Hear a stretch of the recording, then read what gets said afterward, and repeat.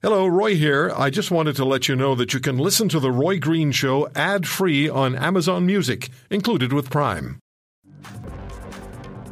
As the Derek Chauvin trial continues, a question that's been asked, is what has the result been in the United States and cities which slashed police funding following the death of George Floyd? Randy Peterson is a senior researcher for the Policing Initiative at the Texas Public Policy Foundation. He's a former law enforcement officer, and he was featured in a recent piece for the Washington Times titled Cities That Slashed Police Funding, Inundated by Spike in Homicides. Mr. Peterson, thanks very much for coming on the show. Just quoting...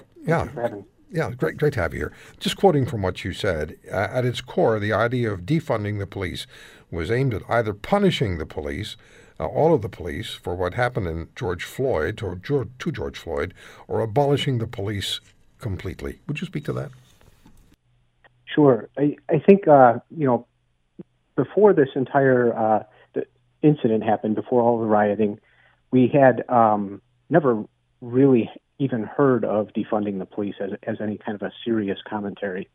And it got a lot of traction right away once the George Floyd incident happened.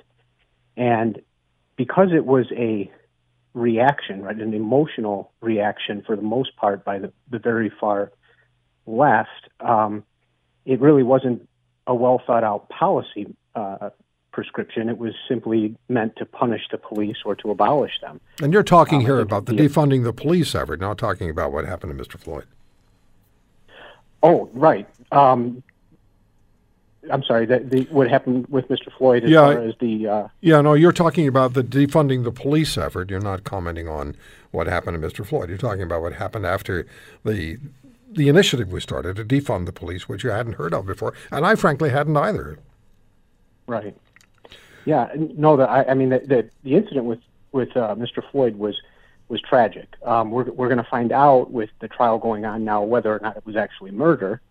And I think that there's been arguments ever since then that may be charging too much on it.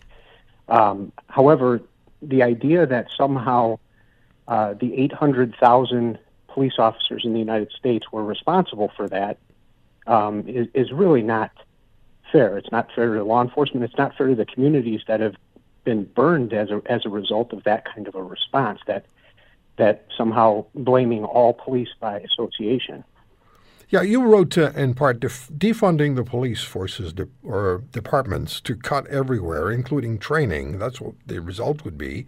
That means less capable officers will be patrolling our streets, and it increases the likelihood of a bad use of force decision, and the resulting viral videos will set more cities on fire. Defunding police will have a rather tragic downstream effect on police and community interactions, and will guarantee more, not fewer, incidents like the ones that have caused the protests and the riots.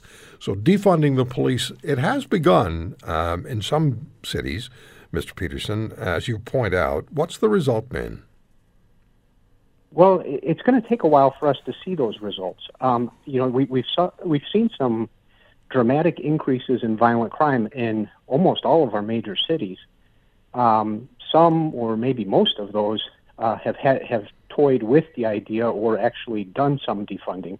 Mm-hmm. But in those situations, it seems more likely that the crime spike is a result of, a combination of the unbelievably toxic anti-police environment that police officers find themselves out, and that they actually de-police or don't do proactive policing, combined with policy ideas that actually disbanded some of the units that were designed to confront guns and shootings and more violent crimes.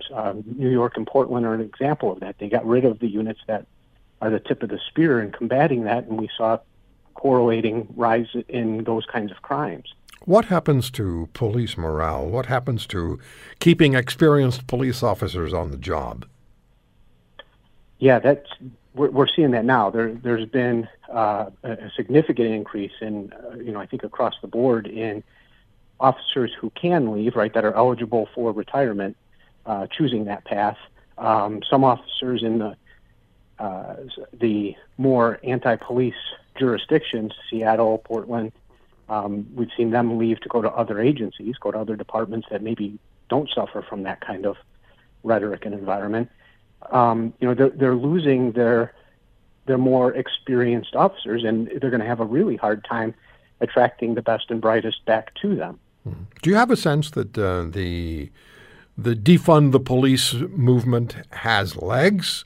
Do you have a sense, or is there evidence that municipalities are actually taking this seriously and are addressing it, are actually moving to defund police forces in a major way, or not? That's a great question. It seemed to have legs right away. In the beginning, I think after the last election, the Democrats have pointed out that it was not a winning polling strategy, and it didn't play well at the voting booth. I think even former President Obama commented on that was a bad idea to adopt that kind of a philosophy as almost a party platform. Okay. Mr. Peterson, I'm sorry. I have this bad habit of not watching the clock, and it gets away from me.